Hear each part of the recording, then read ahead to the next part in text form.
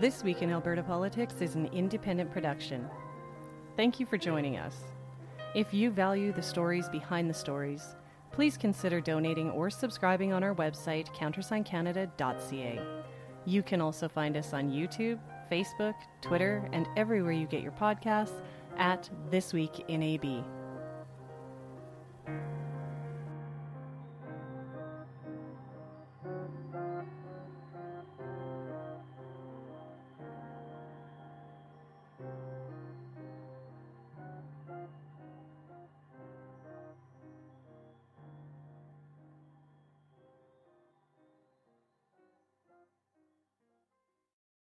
Welcome back to This Week in AB. My name is Deirdre Mitchell-McLean, and my guests today have over half a century of political experience combined.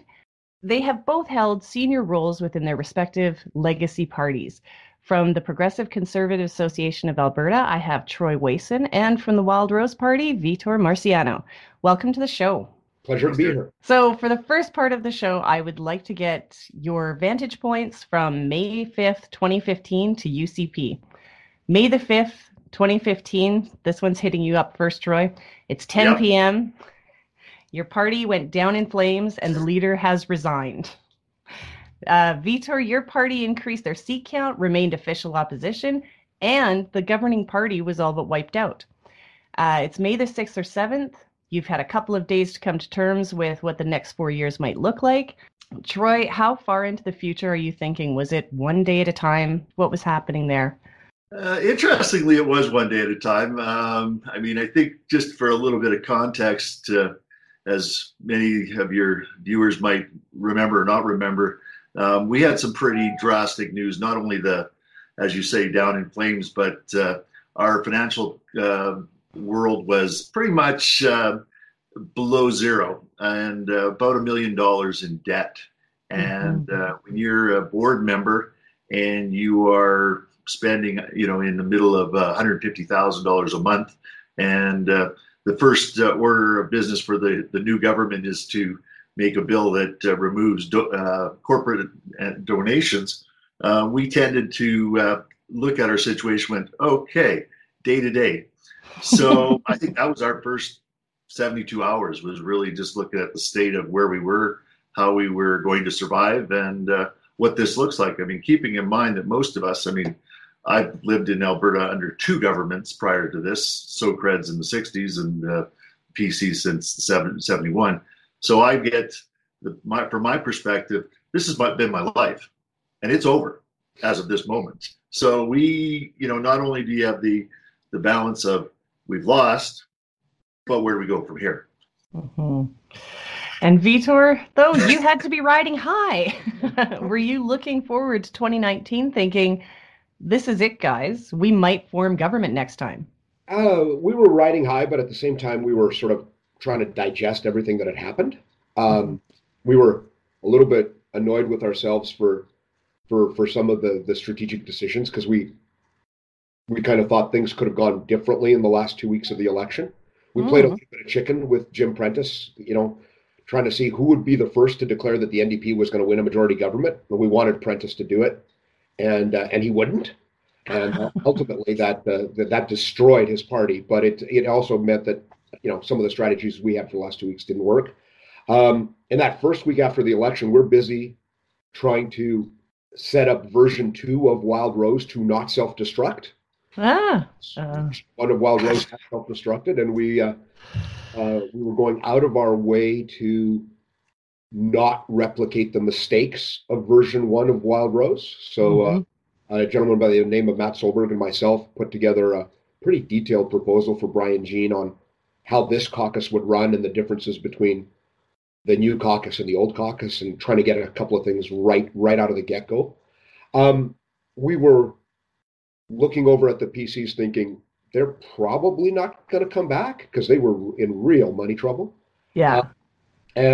And we were trying to figure out the sort of the strategic timing of how you make an approach and how you bring people over right out of the get-go. Because it's sort of like, it was obvious our path to a long-term win involved finishing them off. That's from a pure tactical sense. like we got to get them to go away. Uh, and but at the same time, we recognized right out of the get-go that a lot of the ones that were left were not transactional PCers. Okay. And so there were, that caucus might hold together longer than people thought. And Wild Rose had never made the inroads we wanted to make with institutional Calgary, and we were still concerned that institutional Calgary was going to prop up the PCs for, maybe prop them Ever. up for the next election. Yeah. And so there was a lot of things that we were watching and doing.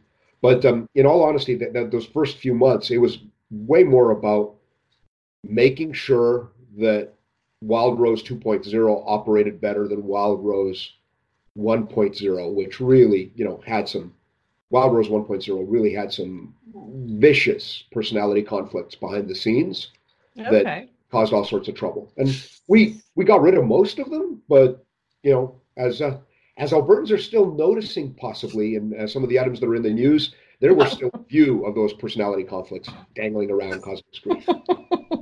That may be the most diplomatic I've ever had seen you there, Victor. I'm going to work really hard today on being diplomatic and saying things, but possibly not saying them as explicitly as sometimes I do. Uh-huh. So, of course, my goal is to make you eat that. But so this almost answered my next question. So, Vitor, you're saying that you were already thinking of how do we get the PC party to just become the Wild Rose Party, get rid of them? Troy, how quickly did you start hearing about unity? It happened, I think, shortly into January of 2016, after the federal election. I remember Michelle Rempel had been musing about her running for federal leader in their leadership, and Jason Kenney's name came up as well. And then it was kind of like, well, we can't have another leader from Alberta. Michelle, certainly there was no interest. There had been some talk of maybe her coming home, but the name that kept coming up in January, and I think Graham Thompson may have been the first person that wrote about it that I can remember that was talking about, Jason coming home, and he's not going to be prime minister, so therefore he should maybe think of, becoming premier. And to Vitor's point, I mean, we were, even by January of 16, I mean, we were still about 3-4 months away from even just paying off our short-term creditors. I'm not sure if how you use the word transactional, if we were the group you were talking about, Vitor, but I mean, we were determined to keep going. So to ask, it was way before July. I mean, as executive director of PC Alberta, I had, rumors were hitting me probably about every 26 minutes. And so when the name came up, Brian Jean had already been musing, I think even at the first Wild Rose AGM. What was the word? There was a dance. We got our dancing shoes on. Yeah, we got our dancing shoes on. And so I think that, that was there, but, the unity thing, I mean, we'll talk a little bit more about unity as we go along, but I think that this is kind of, the talk of bringing these two together, I think was probably January 16th. Okay. See, you learn something new every day. Well, on our side, it actually started, we were actually looking about it and thinking about it a little earlier.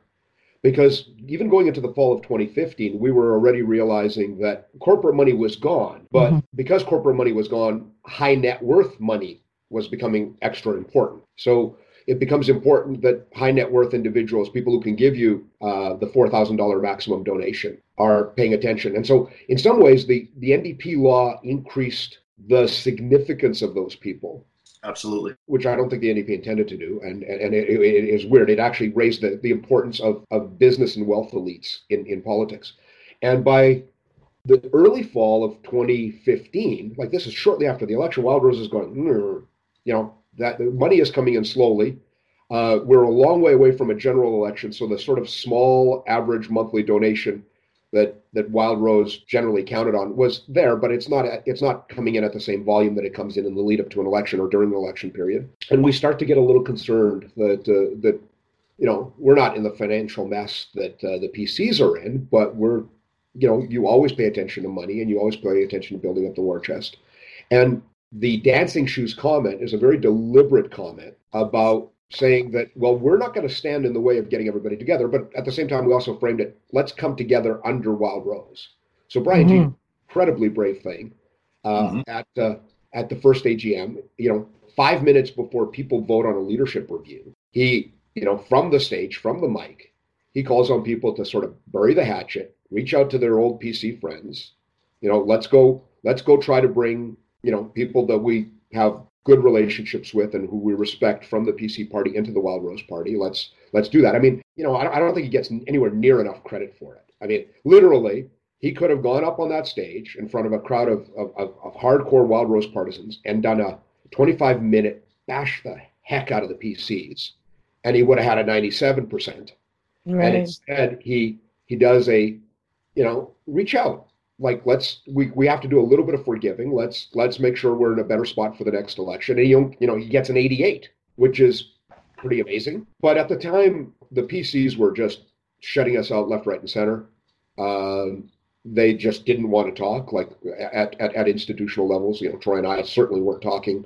Their MLAs were barely cooperating with us in the legislature. It basically took until about 3/4 of the way through the Bill 6 debates before they paid attention and said, oh, Wild Rose is onto something here, and let's pile in behind. And we finally started to do some coordination.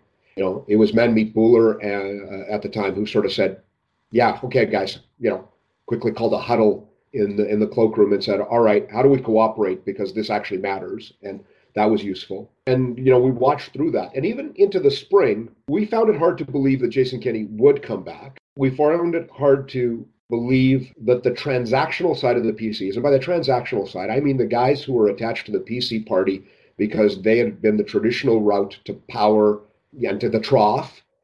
We just didn't think that they would pile in behind Jason. So we thought his opportunities to win the PC leadership race seemed really vague. And we also thought that the P side of the PC party, the highly progressive side, was going to do everything in their power to prevent Jason Kenney from running.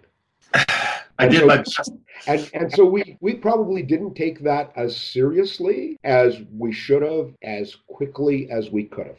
Okay. You've just opened this up. Did you realize from the disaster that was the Wild Rose crossover, trying to move into the PC fold in December of 2014, the backlash from that, did you realize that the only way that these two parties were going to be able to come together in order to create the buy-in, that you were going to have to bring it in under the Wild Rose? It looked obvious to us that it had to be that way. Our membership base felt that way. It had to be done in a principled manner. And I have to tell you that at the time, the law didn't allow for merging two parties. Still doesn't. It still doesn't. Yep. And so it was not obvious how to do it. I mean, again, another thing Brian Jean doesn't get credit for. Brian Jean's the one who assembled the group of lawyers and tall foreheads, to use a phrase that a friend of mine uses, who figured out the mechanism for, creating a third new party to make all of those pieces fit. And it was ridiculously complicated. The mechanics of doing this inside the law in a mechanism that still felt legitimate, ridiculously complicated. Okay. And it hasn't changed in 4 years, so let's just be honest with that. Yes, to be fair, the last 4 years, one of the things that I thought maybe the NDP would get right is to really revamp how we write legislation in this province. Not a chance. The lawyers in the Justice Department own this province. It's theirs. Okay, and Troy, so were you sitting in the same place as of January of 2016? Were you looking at it with the realization that if this was going to happen, I mean, obviously it couldn't happen the same, with in any way similar to what happened in 2014, but were you starting to resign yourself to that fact? No, absolutely not. Absolutely not. This is, and I'm going to take a different tack than Vitor, and he and I have talked about this. I actually will agree with him on, we needed a timeout. I honestly thought 2019 would be the election of the Wild Rose. Okay. And I thought after 40 some years, I mean, keeping in mind, I have lived in this province since 1969, and I have lived through, 2 years of SOCRED and 44 years of the PCs. Probably in 1993, it should have been the, expired overtime, done, take it off the shelf. We got another reprieve because there wasn't much of an opposition, but we also had, a real substantial change of what the PC party looked like. Love it or hate it, that was the way it was.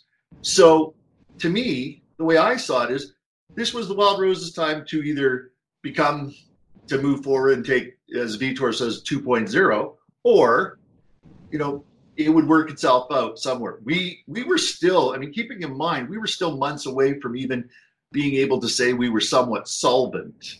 And there was this group of people. Now, everything had split apart. I mean, people that I know had already gone to the Wild Rose, or people had left the PC party, or they were just done. And they were waiting in the wings, as I think Vitor used the institutionals, that, they were waiting for the next big thing. And so I'm kind of with him. I mean, I thought, I'm starting to think 2023. I'm not thinking 19. Everybody, always is looking for the next election, the next big hit, as you want to say. And I said, this is where we will have to pick up the pieces. We went through the process, even going into May of 16 of our AGM. We were looking at, what does this mean? We polled our members. We asked them, what do they want? And it wasn't, 95% of our members said they wanted unity. They were actually, it was barely split. And Jason Copping would tell you that, we could split some hairs on which side it went, but it was a 50-50 at the moment. That's great. We had to think about it. So I wasn't there. We were getting enough money in. We had cut back our expenses. We had done what we were supposed to do. And I go back as an historian to the 1960s and 70s, and I look, there was an NDP, there was a Liberal, there was a Progressive Conservative, and there was a SOCRED. And if you use the logic that everybody in 15 and 16 were using, if we don't come together, the NDs will win. Well, if that was the case, then they should have won in 1971, because there were two very strong parties. As it turned out, there was enough PCs that, Peter Lougheed was that leader. And so when he brought it together, the SOCREDs held on for about another decade. But they realized, and they started, whether it was Ray Speaker, whether it was Gordon Taylor, they started coming over. That may have been the case over the years. We may have all eventually moved into the Wild Rose. But to me, this has been sort of a bastardized version of what this was supposed to look like. We're today at, 2 years, 3 years later, we're looking at a situation where, and I'm sure we're going to talk about more of this, but it's just, it never seemed natural. I mean, the PCs have been in the legislature for 60 years in 1965, and the SOCREDs have been around for 20 some years, and people should have went, oh my God. And they actually talked about it in 1966, about Joe Clark and Preston Manning talked about putting the two parties together. But at this particular moment, no, I wasn't there. I thought this was going to be Wild Rose's time. And they had every opportunity to do it. And to give, to say Brian Jean had courage to do it, I think he should have taken the road of least resistance and said, screw these guys. If they want to come over, come over. But right now, we're in the driver's seat, and take that for a ride, because they deserved it. We didn't. We needed a timeout. And what you get right now is a bastardized version of what this is supposed to look like. Okay. Well, and that's a good segue into what my next question was, because the polls were favoring the Wild Rose over the PCs from late 2015 on. And so when Jason Kenney showed up in July, with the announcement that he was going to bring it together, did it actually work better, do you think, having someone who was outside of both parties to come in and say, I've got one shaking the head, the other one not. Okay. I guess July 6th, 2016, what starts happening? Did the Wild Rose know beforehand? Were you kind of like, okay, this is this is the plan, this is how we can move forward. And then to Troy, Peter first. We really remember May of 2016 is a complete write-off for us because it's the Fort McMurray fire, so we're kind of distracted. Right. In the lead up to May, there are already some people involved in creating some chaos inside Wild Rose. Their names are in the news and will continue to be in the news. Some of them might be a little poorer by the time the election commissioner is done with them. And we're high in the polls. We've been high in the polls. I don't think there was a single poll during the 2015 election that had the PCs ahead of Wild Rose. Right. Yeah. And so literally we had been ahead of the PCs since the day Brian Jean became leader, almost. Like the very, very next poll that was done, which was 8-9 days later during the election, we'd been ahead. We're watching Jason Kenney do this, and we're confused in some ways because it's such a weird mix. And he's doesn't have a base in provincial politics. I know the media always said he was a Wild Roser. No, he wasn't. He never gave us any money. He never campaigned for us. He never endorsed us. He never, Jason Kenney's Jason Kenney. But he wasn't a Wild Roser. But he wasn't a PCer either. He certainly wasn't attached to the type of PC that was still left inside the PC party. We didn't think I call them the transactionals. He calls them the institutionals. We didn't think the core of the PC. It's not fair to say it's the core of the PC party, but one of the cores of the PC party, which were people who had done very well out of being connected with the governing party for 40 years. We didn't think that they would be attracted to Jason Kenney in any way, shape, or form. We thought that was going to be a really weird mix. And frankly, we thought the PCs were going to disqualify him because they were in that sort of a mood. They were turning down all of our approaches to anything approaching rapprochement. And it just struck us that if they weren't in a mood to cooperate in a friendly, negotiated way, why in the world will they be in a mood to be forced into a shotgun marriage by a leader who's coming from the outside? So we weren't convinced it was going to work really well. And so we're watching all of this, and it's 2016. Brian Jean's doing the Stampede circuit, and Jason Kenney's doing the Stampede circuit, and we're confused by things. And in the context of Brian is universally popular across Alberta. Jason's taking on this weird, quixotic exercise, and we don't know what's going to happen with it. And we just, at that point, the only thing that made sense was go about your business, be the best opposition you can be, do a good job of raising money, keep bashing the NDP for their mistakes. Don't be too negative or too mean.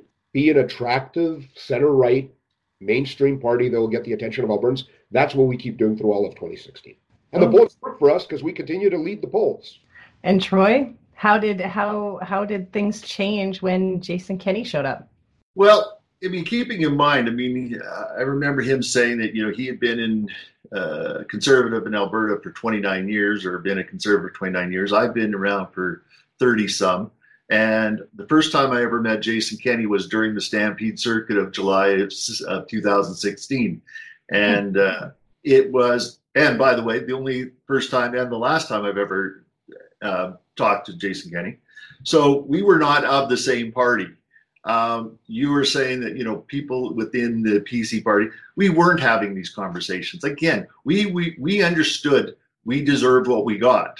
Mm-hmm. And we took it as such. We were the ones that are still, today, we would be still there, fighting the good fight. And I think that's where Vitor and I always seem to get along well, is we understand where we stand in this. And I prefer to give the voters choice as opposed to saying, we got to come together and do this. So to say the people that were on the board, and one of the things, and I'm just going to go back to the AGM in May of 16, because already the plans were being put into place. There were people that ran for the board that were already Jason Kenney people. And to say, Vitor, this is the thing to say, if that board hadn't been as it was in May, he would not have made it through. Yes, we would have got probably another 6 months of somewhere in the negative numbers as polling would have went, but we would have survived. And the thing was that, I tried to make that argument that it was, do you survive another day, or do you say this is the end of it? There were people, including the MLAs that were still there. They had already started to buy into it by this time. They were starting to say, the Mike Ellis's and that he'd already been meeting with Bill DeBrat. We can segue to wherever you want there, but they were already meeting. This was the sort of thing. So it was starting to move, and there were people that were saying, guys, we got to do this because we're done. Well, we didn't believe we were done. And I was as the executive director, former board member, and been a longtime person in this party, I preferred to say, you know what, let them do it. They were doing just fine. And quite frankly, I think Brian Jean was doing the job that the opposition was supposed to do. And by the way, in the last year or two, they haven't. You know what I mean? Under this leadership. So I think this was the thing at this particular moment. We were ready to say, no, we're let this keep going. But we had to have leadership. That was our constitutional. We had already gone over. We had to bring in it. We had to get this leadership done. And they had the opportunity to take over. That was it. Okay. So when Jason Kenney won the leadership, March 18th, 2017, the way that I put it was that meant he was gunning for your party, Vitor. On July 22nd, the party members voted to merge, 95% in favor. Mine cannot be the only jaw that hit the floor with that number. What was your take? Troy? Or Vitor? Here, let me go first. Through the fall of 2016 and leading into the Christmas break, we're sort of monitoring the reaction of our membership base and our supporters. And we're going, it's not at 75%. And we need a 75% approval rating under the Societies Act to change our constitution. Right. And we're like, okay, that is a complication. Something happened over the Christmas break. Christmas breaks are weird. People go away. They have turkey or ham with the family. They take vacations. They chat. And something happened. The vibe changed. And our MLAs came back in January after the Christmas break, and they said, something's going on. The grassroots on the ground are starting to talk about a unity. And we looked at it and we talked about it. It was very obvious to us Jason was going to win. Troy's wing of the party had no political game. Like they just weren't good at politics. I'm sorry, they wrote boring. They criticized boring. They didn't campaign well. They lacked politics. And to use a Jason Kenney phrase, he's damn good at tactical politics. You can decide what that means. And it was very obvious to us by January of 2017 that he's going to win. And it's very obvious that something's happening. You watch the money that's coming in from small donors. You go out and travel the province and talk, and that's one of the things, Brian Jean's really good at sort of reading the crowds and going out and talking to people. And he's like, no, something's happening. So there were discussions even at that point in caucus. How do we position? How do we frame this? Do we do the screw off, we're going to reject you forever? And which it wasn't really an option. That wasn't where our souls were. Mm-hmm. It wasn't where our support was. So you get, I think it's like late January or sometime in February, Brian Jean does that Facebook video where he says, opening the door to doing something by way of negotiations. And we're doing that. We know what the polling says. Brian Jean is more popular across Alberta, period, than Jason Kenney. And we know where the base of the two things are. We know where the mood of our voters and our donors are. And you've got to be democratic. I mean, part of this is... No, you don't. and Who doesn't do politics? Listen, I respect what he's saying, because that there is a movement and an attitude in politics and a tradition in politics that says you think about parties and as representing a set of ideas over time. And sometimes you don't be democratic because you want to keep those ideas over time, and you wait for the pendulum to swing back and the population comes back to you. Wild Rose was always more populist and always more democratic.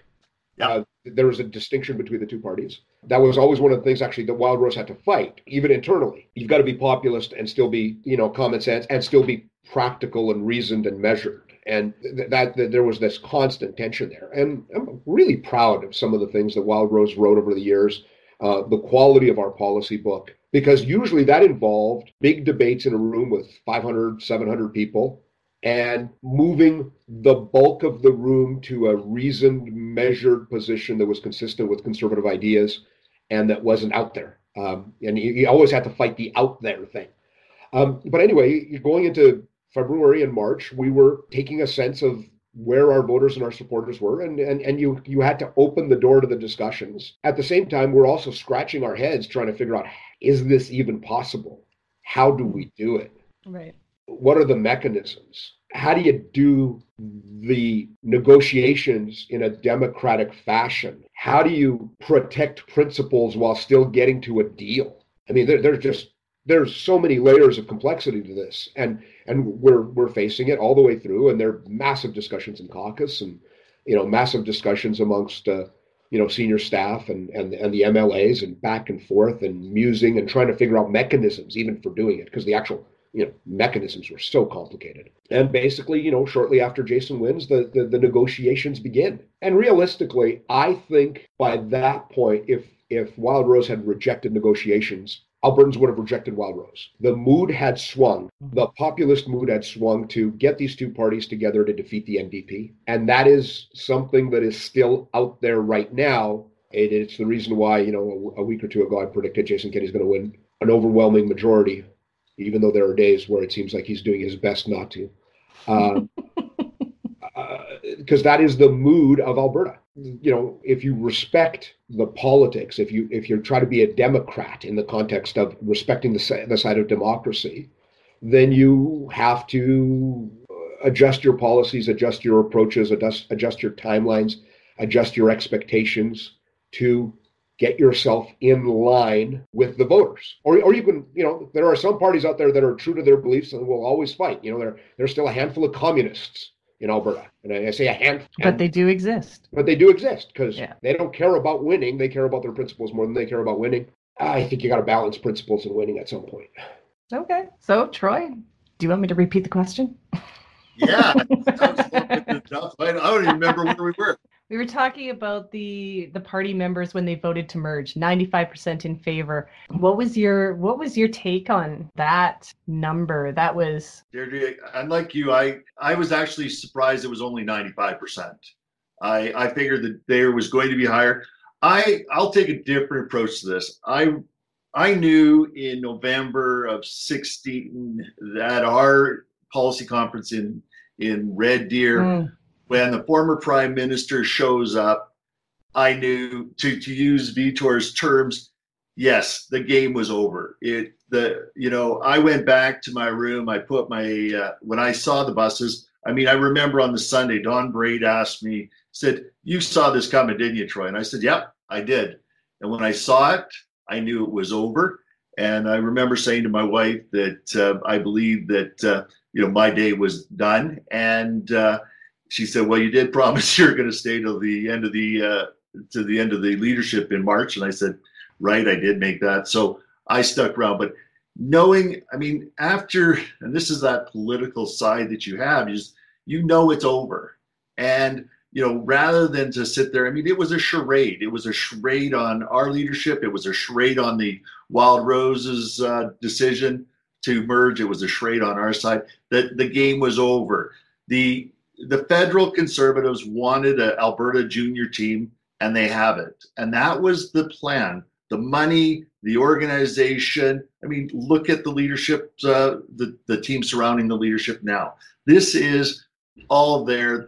And Vitor is correct. This isn't Wild Rose. This isn't PC. This is to use the term of the last remaining PC, this is a Franken party. It has been called together by a group of people that want power to the nth degree. Whereas there are people in both parties that I think the ones that saw it as this, they saw this as bringing the team together. We were never a team. Vitor, how many times have we met in our life? Twice, if I can, once or twice. We don't play in the same, team system. We are We believe what we believe, and we're here. Now, we do believe in winning, and this is where we are unlike the communists.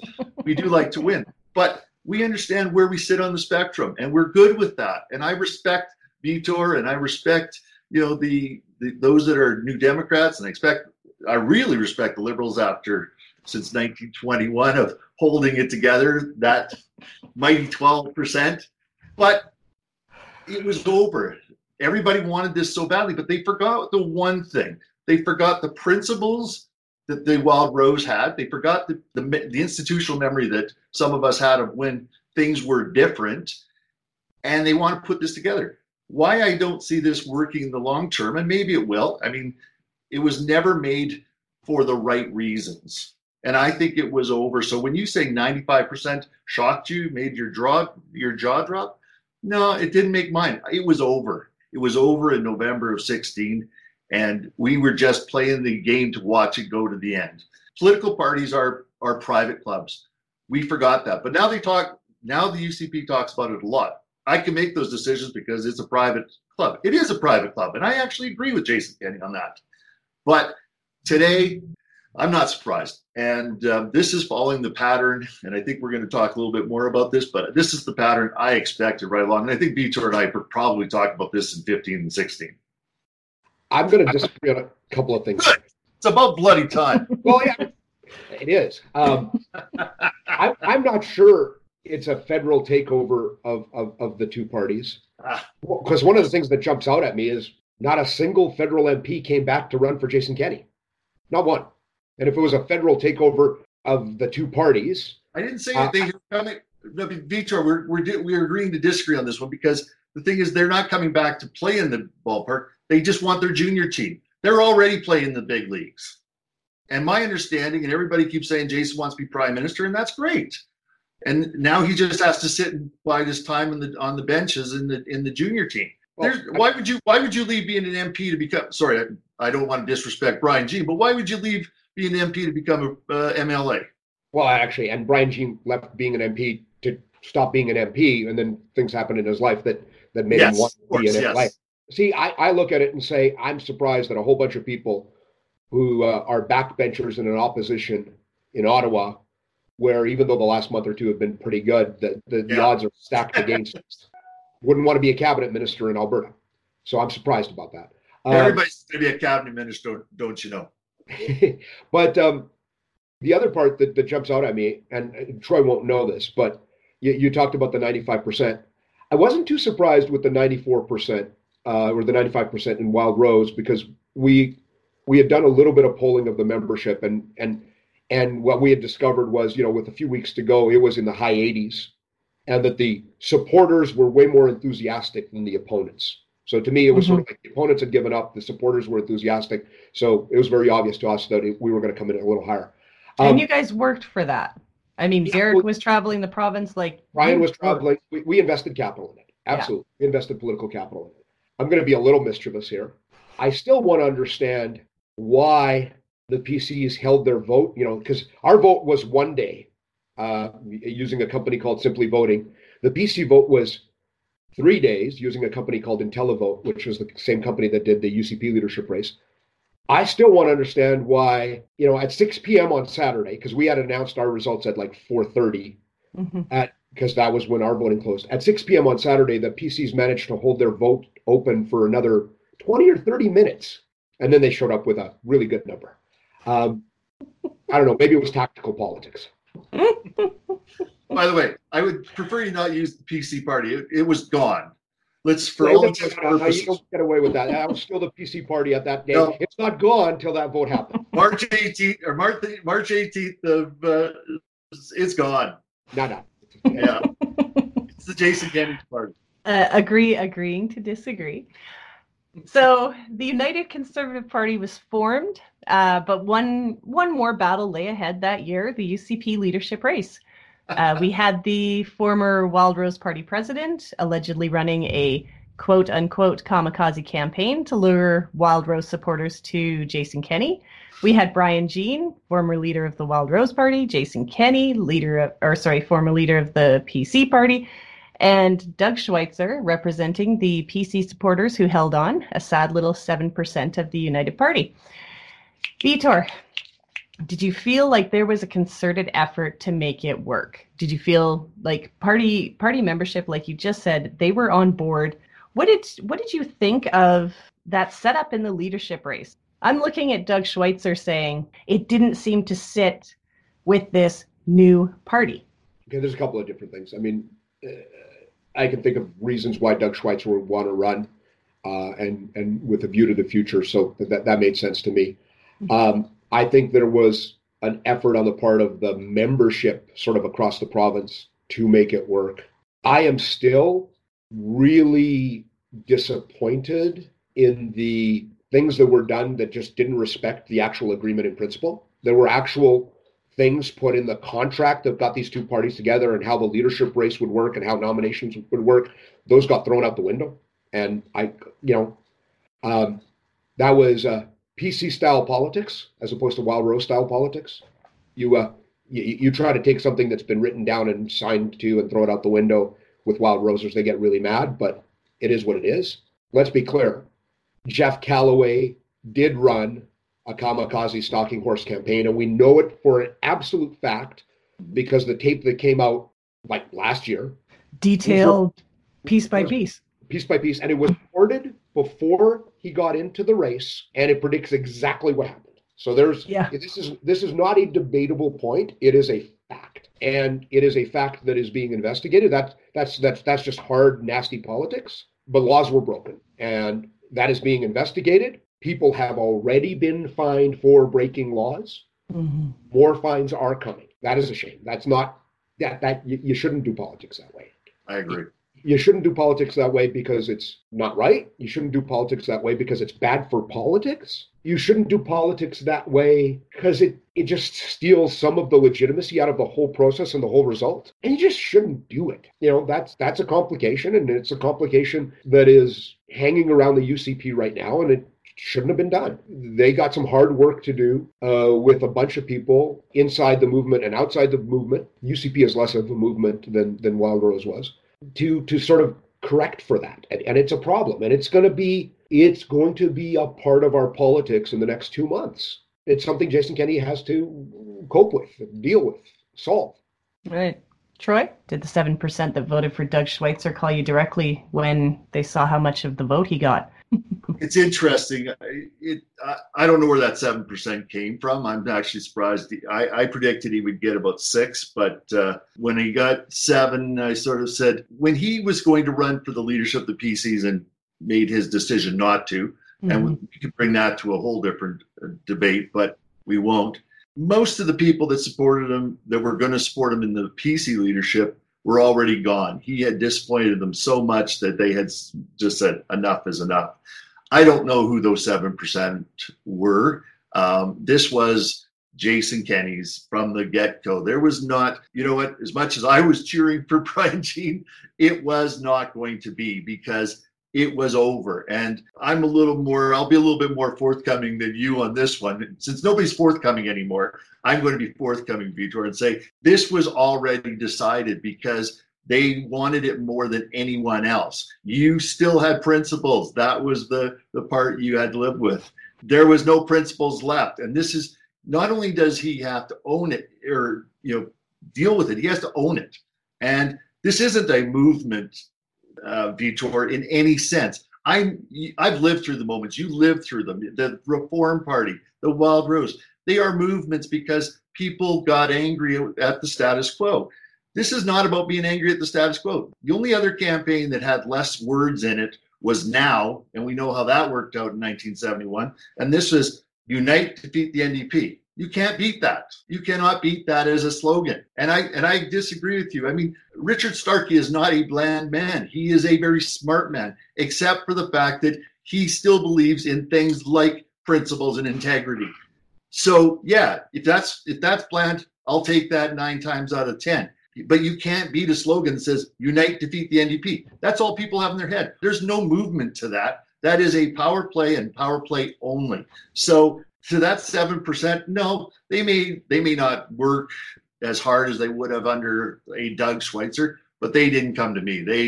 The people that were part of the party I belonged to, they had already dispersed, whether they've gone to the NDP, whether they're with the Alberta Party, or they decided they're going to hunker down or do nothing. And that is one of the things that I think we're not talking about. And I think this is what we've talked about for the last hour is what is going to happen. I mean, I've been door knocking and I hear, I want to beat the NDP, but I don't like Jason Kenney. That's not a movement. This is not where people are getting it from the gut and saying, this is what, I want my vision, my future. We don't know what that is. What is the Alberta Advantage? I lived through it and I don't even know what the hell it is. They're platitudes and there is no policy. I mean, in fairness to what Vitor is talking about, the Wild Rose did have ideas. They had principles. They had things that they wanted to do. I don't hear this right now. It is just a pure on hatred of a radical socialist, which please, I'm not even buying that radical what? It may be bad business, but it's not radical. I think that right now, this is we're moving forward. Elections matter, and we have, to go back to Vitor's prediction, I still believe I've watched 3 elections change in the last 2 to 3 weeks, and the last 3 in Alberta have been, not. Vitor would like to have one back. I'm pretty sure, but let's not get ahead of ourselves. This was Jason Kenney's to win. He won it, and now we're seeing with the outcomes. And I think we're going to see more. And I think Vitor is absolutely correct. There will be more charges. There's going to be the cynicism. I've never felt this kind of angst.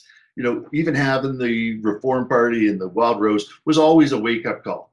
Right now, it's not a wake-up call. Right now, it's just pure on vitriol. I'll leave it at that. Okay. And that also goes into the other question that I was going to ask. So you're going to have to switch your political viewpoint here. But we were talking not that long ago, and you said that there was a harmony under the PCs where all of these different stripes of conservatives managed to coexist. But one of the things that you said was we coexisted because we had power.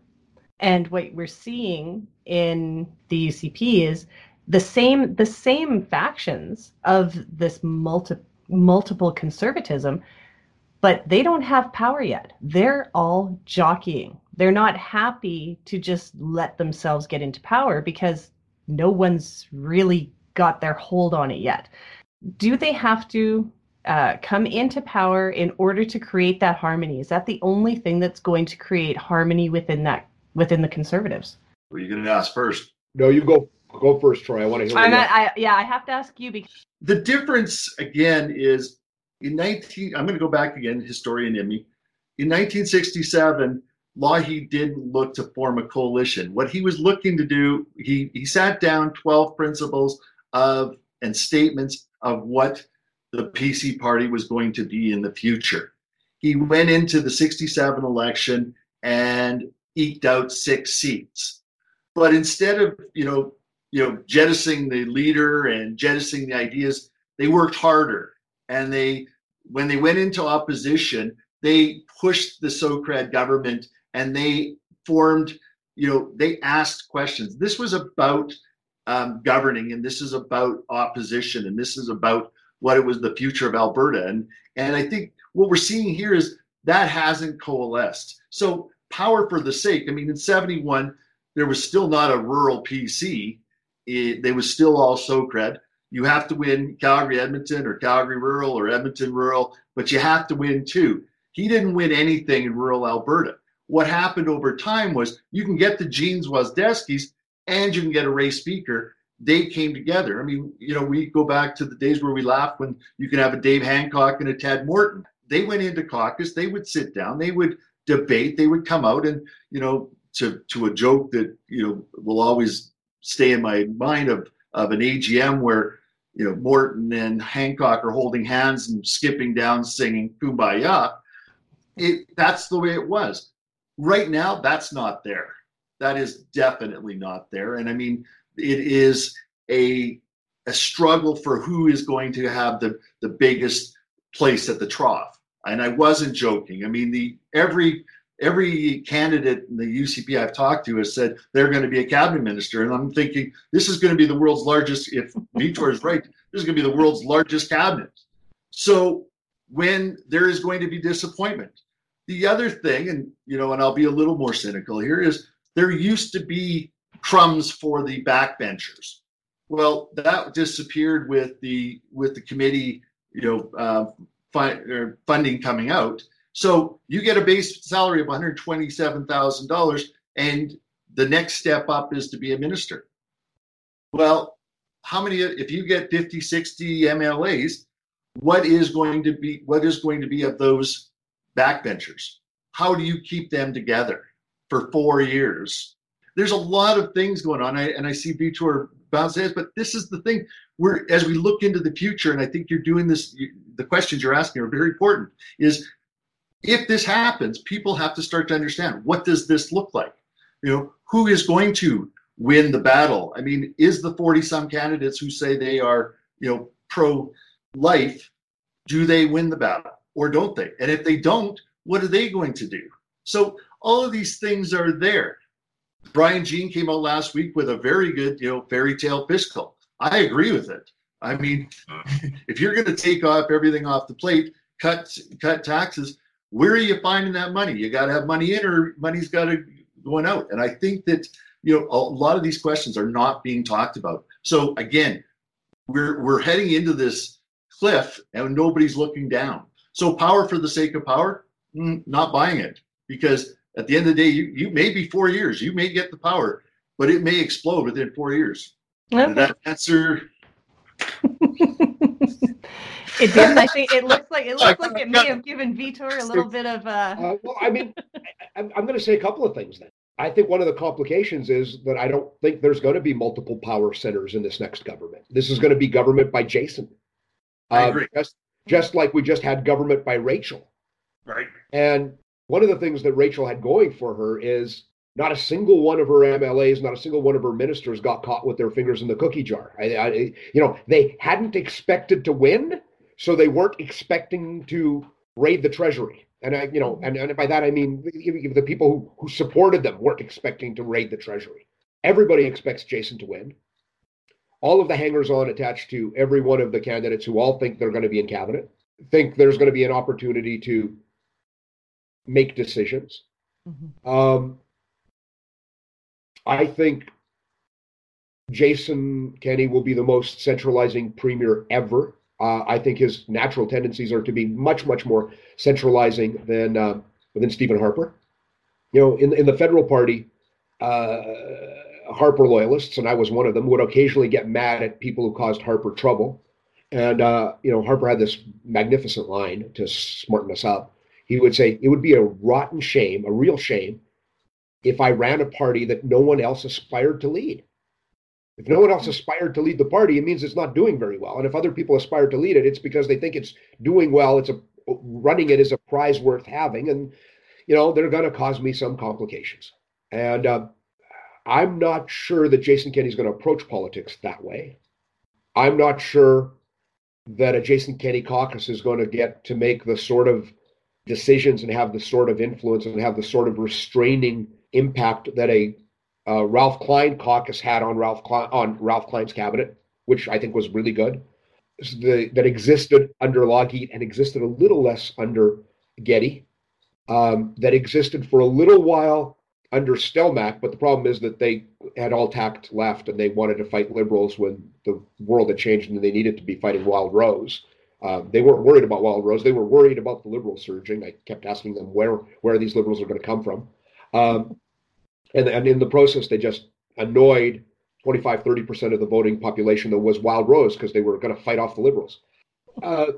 These power dynamics are going to be complicated. I still think Jason Kenney's going to win a very large majority. I think he's going to be the most unpopular premier the day after he won a very large majority. That's going to be something new in history.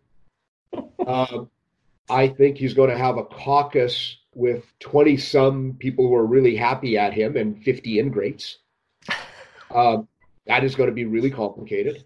Yeah, we're at it. And more than that, and this is a really big problem, a whole bunch of people across Alberta think that Jason Kenney will win the election, the NDP will leave, and the next day the streets will return to being paved with gold. Oh, yes. And that's not happening. And there are some fundamentally difficult decisions that need to be made. And one of the things that's annoying me about politics right now is that this isn't the 1993 election. So in the 1993 election, 93, 93. Literally, you had both Klein and Decor going out and being straight with Albertans and saying, we have a problem. We have structural deficits. Like, we have built a government that consumes more money than we can bring in, period. And we got to get ahead of this. We got to fix this. That's not happening right now. And to me, Jason Kenney is missing a wonderful opportunity to be straight up with Albertans and say, I'm going to win, because we all agree we need to get rid of the NDP, and there's a bunch of things to fix.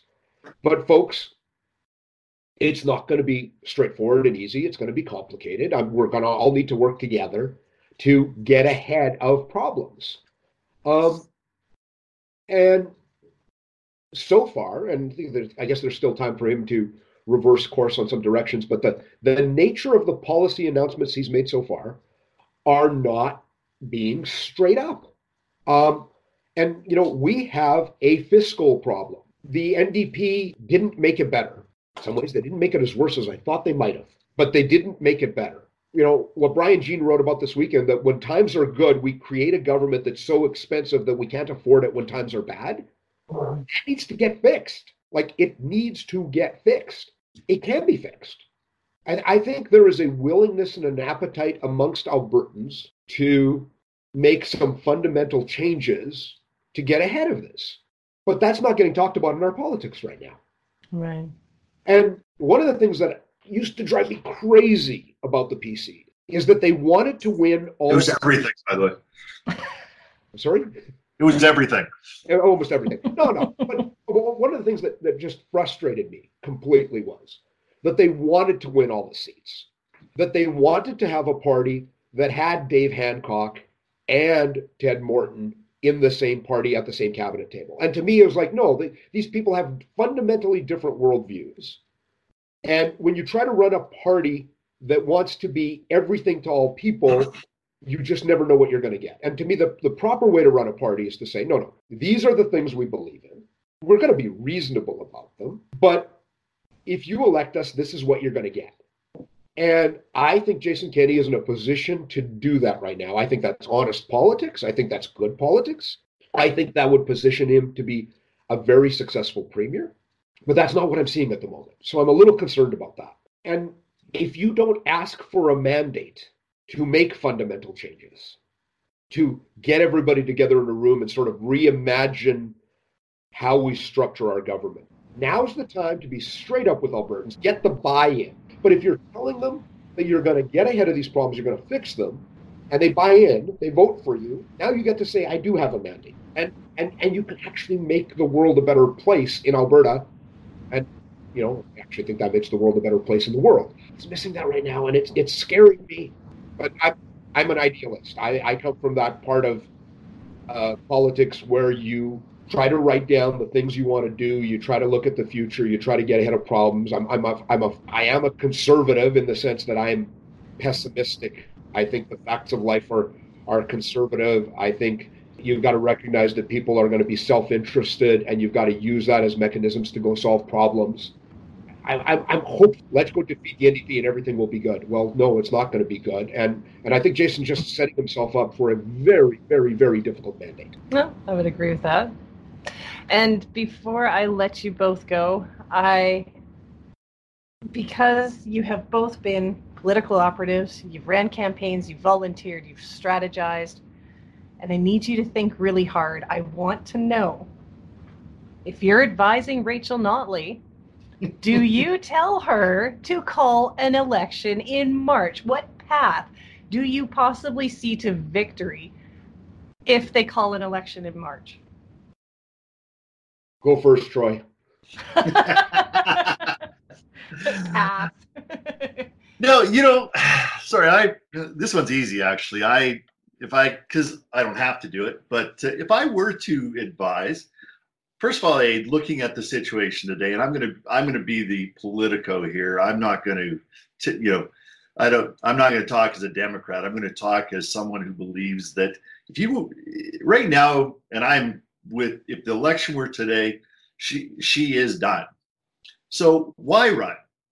Constitutionally, she has until May of 2020. Right now, you're in the middle of, you've got a scandal going on that could potentially blow up, and in a not a good way. We saw it in 2012 of a smaller portion, and it changed an election. This one could be even worse. So, right, and then if you look at what's happening federally, and the fact that we had an election with 3 years, I'm not a big fan of having a federal and provincial election in the same year. Quite frankly, that's overload for not only volunteers, not only for campaigns, but for the voter in general. This is just too much. So what I would say, why? You're going to lose anyway. If you're gonna piss off the electorate, take it to the end. Say this is not the time to go to an election. We have things we need to deal with, and do it in March, April, May of 2020. And I see where he's rolling his eyebrows. Right? They went way up there. Yeah. But you're the government. You can change the law. This fixed election date, I have never in my life believed in it. This is where we will have differences. I'm not a reformer of Democrats. This is a parliamentary system. And I do not believe that if it constitutionally hits 5 years that you can go to, take it. Now, chances are she's going to lose in a year anyway. But God, could you have a hell of a fun year while you're doing it? This is my inside voice. This is what you could do with it. And by the way, I'm going to throw this one out here just for Vitor. I would say, and by the way, I'm going to institute a PST, and we're going to run on it in 2020 today. How's that? And I'll leave it at that. If you're going to suffer the pain of canceling the fixed election law and going for the full 5 years, you might as well go for the PST. Exactly. And then run with the backing of the Economist Party. I think if you're going to cancel that law, you need a really, really big fig leaf, like a big fig leaf. And the PST isn't that? No. I mean, if she's canceling the election that has to happen before, hey, this was my idea. You can't use it.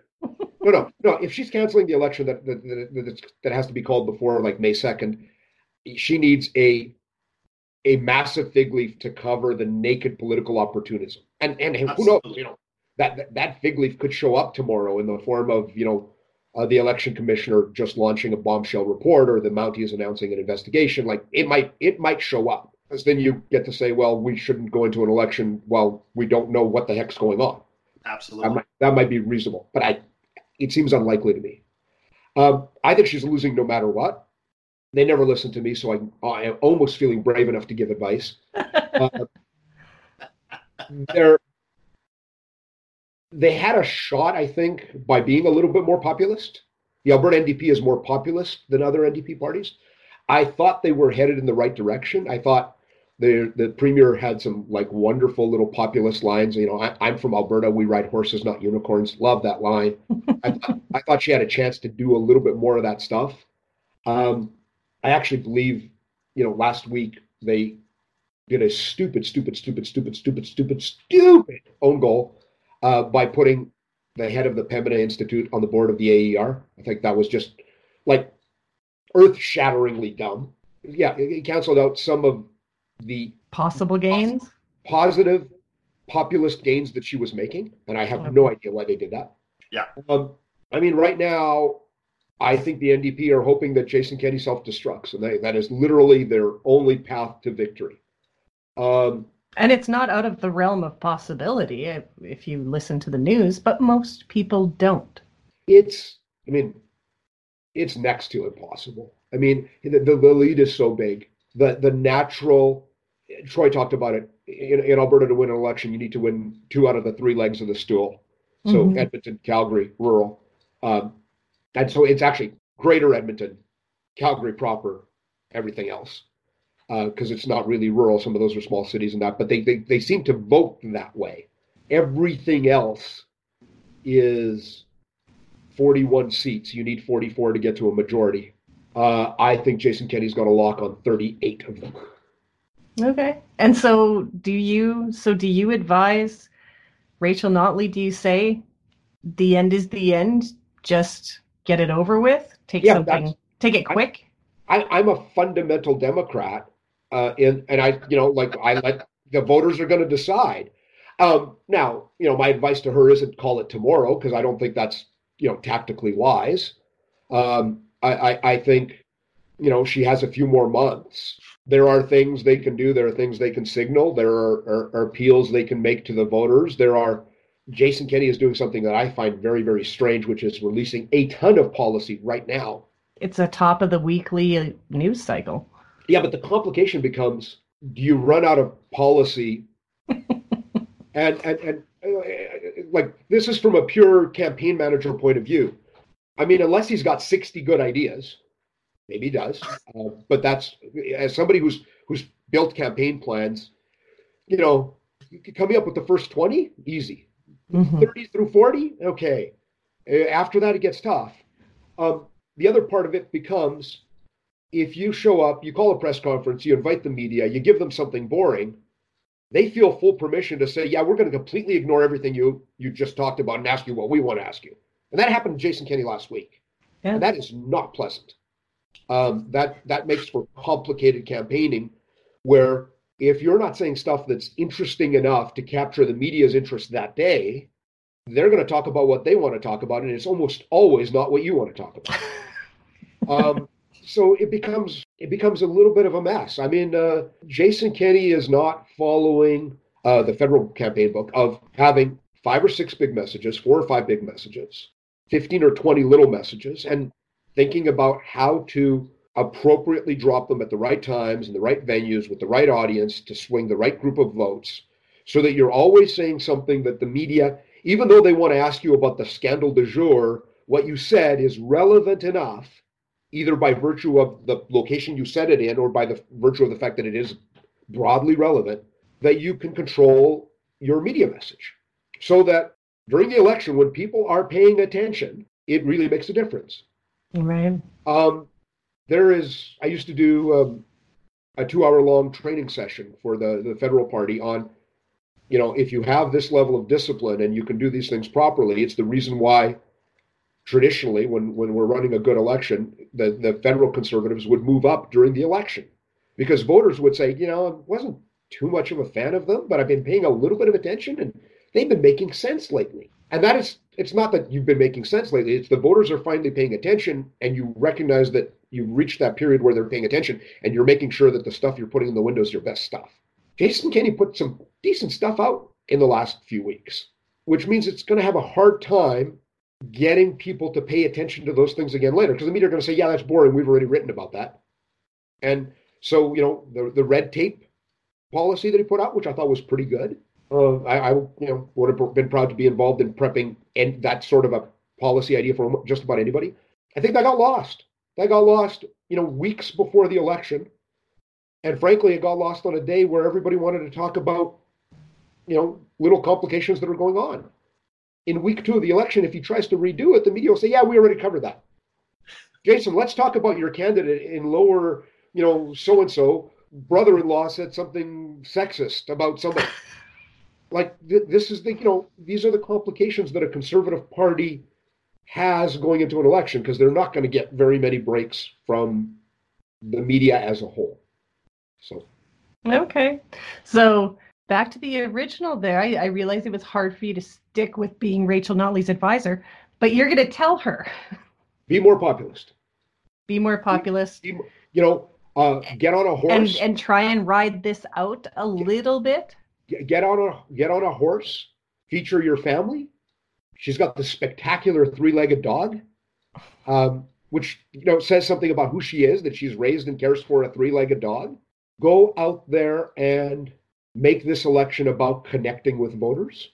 And then there's a couple of policy ideas where I think she can draw some very clear distinctions with Jason Kenney, and it's going to be interesting to see what comes of that. But But you won't you don't want her to push it a year. No, I think if she pushes, listen, I think making a call that big needs a fig leaf that big. It may show up, but you can't just delay the election because you're going to lose. If you delay the election, the voters have to view it as plausible. Like, yeah, no, as a not provincial it's emergency. as reasonable. Yeah. And that's got to be tough. Yeah. Okay. But you did give us blue sky, so I was going for it. Yeah. and to be fair, Bob Ray did that. It didn't work out well. No. And but I mean, what do you do? Yeah, if you're going to lose anyway, you're going to lose. Yeah. But I got to tell you, I mean, in some level, I admire the New Democrats because they haven't had their fingers in the cookie jar. I actually believe her caucus's hearts are in the right place, even if they're misinformed about the way the world really works, and even if they get an awful lot of policy wrong. I don't think they were. I don't think they're evil people. I just think they're mistaken. I mean, that's the difference between conservatives and progressives. Progressives think conservatives are evil. Conservatives think progressives are wrong. These things are going to play themselves out that way. Well, you are evil, though. Apparently. Depends on the day, right? Depends on the day. But it's funny. We still get along. And the funny part is, I'm the idealist and he's the cynic. So. I would like to thank both of you for taking the time to sit with me this morning. I quite enjoyed it. Thank you. Both of you. Troy's always fun to talk to. I didn't roll my eyes too many times. I have a video. And actually, what you did, I was actually hoping you would. Let's keep in touch throughout this cycle because I think it's going to be interesting. Absolutely. Sounds good. Thanks, Deirdre. Okay. Thanks again for joining us. You've been listening to This Week in AB, and I'm your host, Deirdre Mitchell-McLean.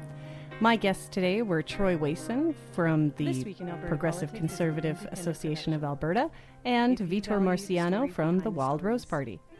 You can find me on Twitter at Mitchell_AB and at This Week in AB. Do give us a rating wherever you're listening to boost us up in Alberta Politics Podcasts, and give us a follow on Facebook, Twitter, Instagram, and YouTube at This Week in AB. Until next time, take a deep breath and stay centered. Discussions and interviews to Albertans who want to know more.